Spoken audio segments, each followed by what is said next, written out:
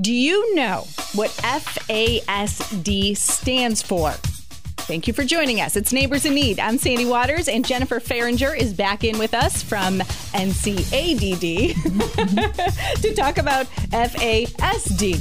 How are you? A lot of acronyms. Good morning, Sandy. It's a pleasure to be back. So FASD stands for Fetal Alcohol Spectrum Disorder. Yes. And right now, I think, Jennifer, we should play a little game. Sure. Myth and truths. So you tell us if it's a myth or a truth. These are questions that we've all heard and we've all asked out loud when we were pregnant specifically.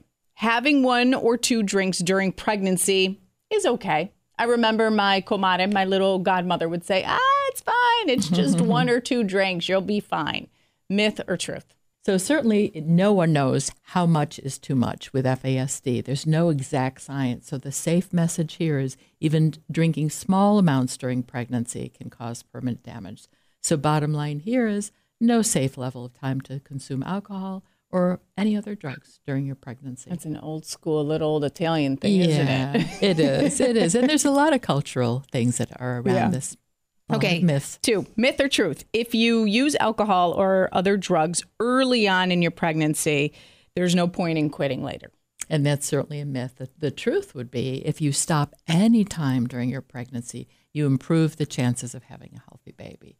So best scenario is not to drink during pregnancy at all. But say, for example, if halfway through or later on in your first trimester, you get the message from your physician, from your primary care OBGYN, that, it's really not a good idea, you can then seek treatment from that point on. Okay. So at any point in time, you can stop drinking during pregnancy. You're going to have that much better an outcome.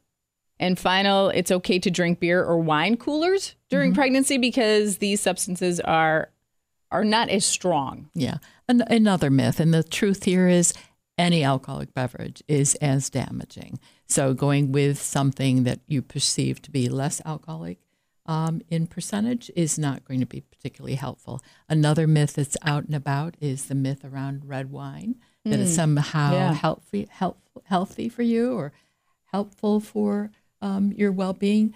And certainly that's not the case. So bottom line here is any alcoholic beverages can be harmful for your unborn child. Okay. NCADD, you guys, you are the go-to when it comes to any addiction, alcohol, drugs, gambling. You're a great resource for our community. And today Jennifer and I thought that we would just focus on fetal alcohol spectrum disorder. But if you have questions about anything else, go to the website, right? Mm-hmm. Absolutely. Go to the website. You'll see our contact page. Give us a call. Drop an email. What is FASD? So we learned about a few of the myths and truths, but really what is it? So FASD, fetal alcohol spectrum disorders, is really an umbrella term. And when you talk about it, it plays out in other disabilities as well. Now, for example, we don't talk about autism. We talk about autism spectrum disorders. And why? Right.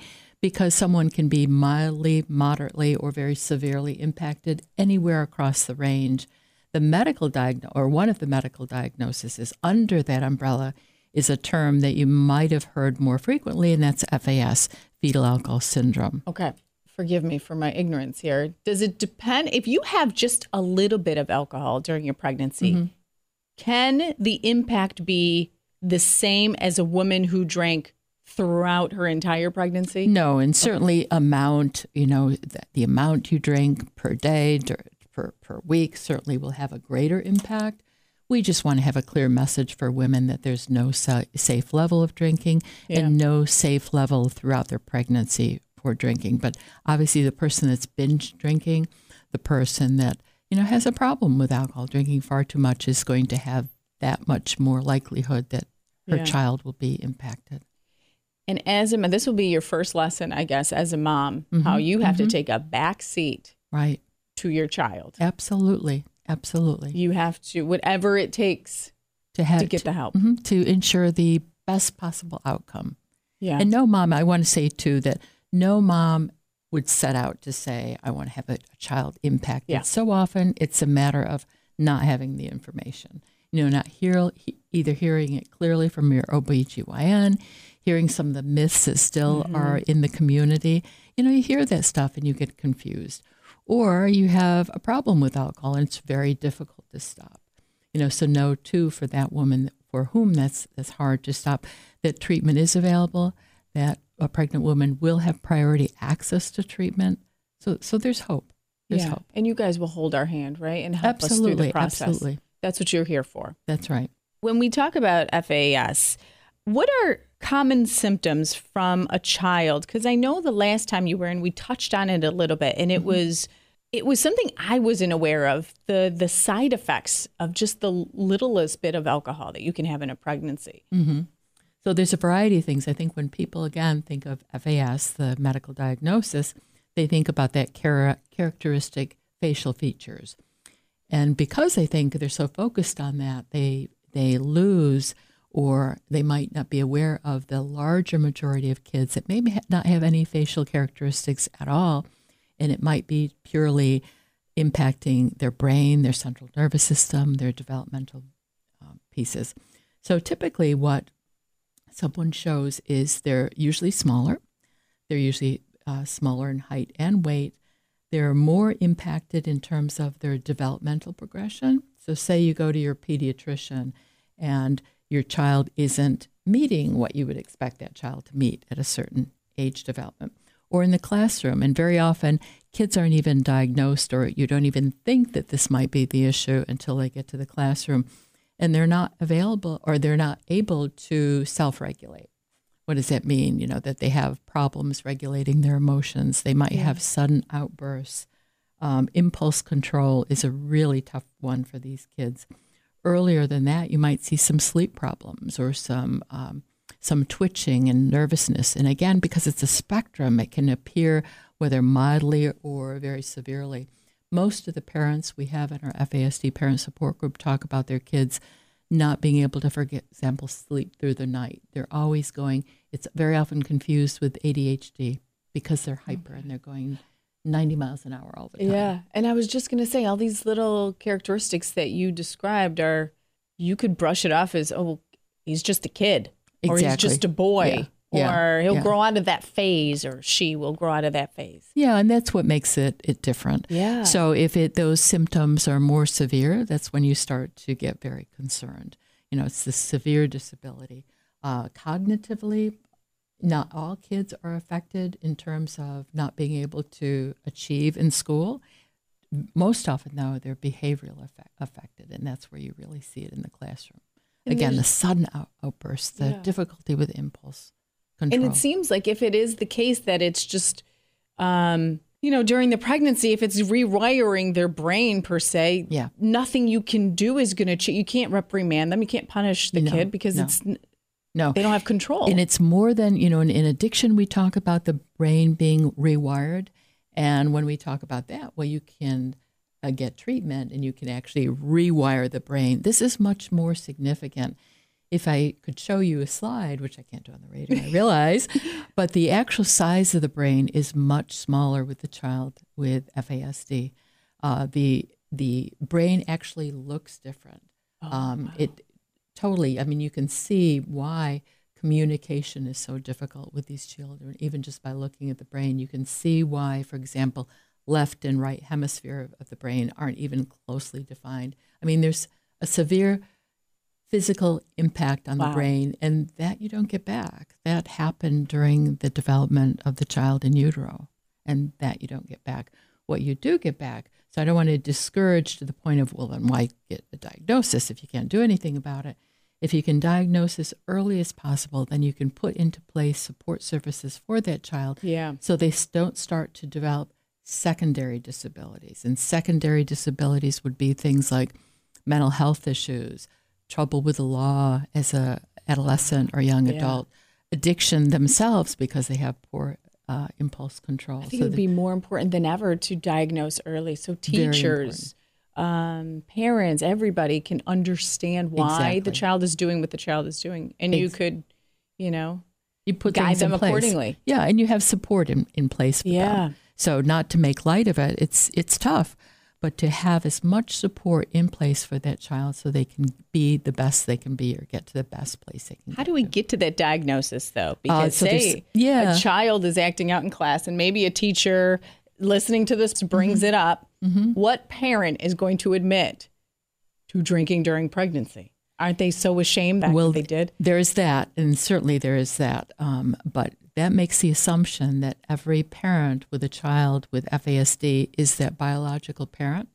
When we know, in fact, certainly there are parents who are incredibly in shame because they know that their drinking during pregnancy caused where their child is at now. Very often, though, those parents have given up those kids for adoption. Okay. For example, just to give you one example, we have run for over a decade a fetal alcohol spectrum disorder parent support group. And it wasn't designed this way, but because of the numbers are so much greater with adoptive parents and especially adoptive out of country. So kids are adopted by parents who are seeking simply to adopt a child. They have no medical history. Particularly, and there's a few countries where this is very prevalent, that the likelihood for those children to be impacted by alcohol. And it's totally unknown. It's not apparent in any physical obvious feature when they're adopted. Yeah. But soon in the first few years, parents realize something's really wrong here. Can these kids grow up and be able to function if they're guided correctly throughout their life? And again, it depends. So message here is diagnosis as early as possible, early intervention. Yeah. And we do have a program in town that does both diagnosis and provides early intervention services. So again, what you want to do, you can't change the physical impact in that child, but you can potentially prevent those secondary disabilities from showing up. Are there more cases reported now because there's more knowledge, more awareness? I think so. And it's a relatively new diagnosed set of diseases. Certainly FAS has been around as long as there's been alcohol. But in terms of it being recognized as a medical disorder, you're talking mid-70s, early 1973. Okay. So it's relatively new. Yeah. The encouraging thing I'm finding is more and more physicians are including that conversation in their dialogue with a pregnant woman, to make sure. Tobacco has been clear for a while. And now my hope is that the risks of alcohol and drinking during pregnancy are as clear. And are the numbers encouraging with women cutting back on drinking, not drinking when they're pregnant? Are those numbers we don't have good numbers. That is the frustrating thing. But what I can tell you statistically, there's a range. About 2 to 5% of women are or the unborn children are impacted with FASD. And that doesn't sound like maybe like a huge percentage, but that is comparable to those impacted by autism. Sometimes even more, but yet we're much more familiar with autism. And when I go and do educational sessions, I'll often have people in the audience that say, that sounds just like my child who has autism but doesn't have FASD. So there's overlapping symptoms too. How do you definitively find out? Again, sometimes it's the physical disabilities. Sometimes it's certainly the knowledge of mom's drinking, which if you're an adoptive parent, you may or may not have that information, but you can make the distinction. But there is overlap. FASD sometimes symptomatically looks a lot like autism, looks a lot like it includes ADHD, but it's much more profound and maybe much more severe. How about the schools? Are they starting to build awareness around the schools amongst the teachers and faculty? Somewhat. Okay. I think we need to do a much better job. I think the schools and the disability organizations are much more familiar with the variety of, shall I say, more well-known disabilities. And this is why it's important to get the message out. So if you assume, for example, that the child in your classroom is acting out because they have autism or oppositional defiant disorder or a variety of other symptoms, and you work with that child based on your knowledge of those symptoms, and then you get frustrated because it's not working. Why? Because you haven't recognized that there's this physical cognitive impairment. Yeah. So you have to do things differently. You have to be aware that FASD is in the mix, and then you have to be prepared to work differently with this child. Wow. If you want to learn more about FASD, NCADD is the website to go to, ncadd-ra.org. Jennifer Farringer, thank you so much for everything that you do, getting the word out. And hopefully someday when you come back in, you'll say, okay, we got the word out enough where this is not as much of a problem. I would love that. Yeah, wouldn't that be great? It would be wonderful. Put yourself out of a job. Would that be wonderful? Yes. Thank you so much. Thanks, Andy.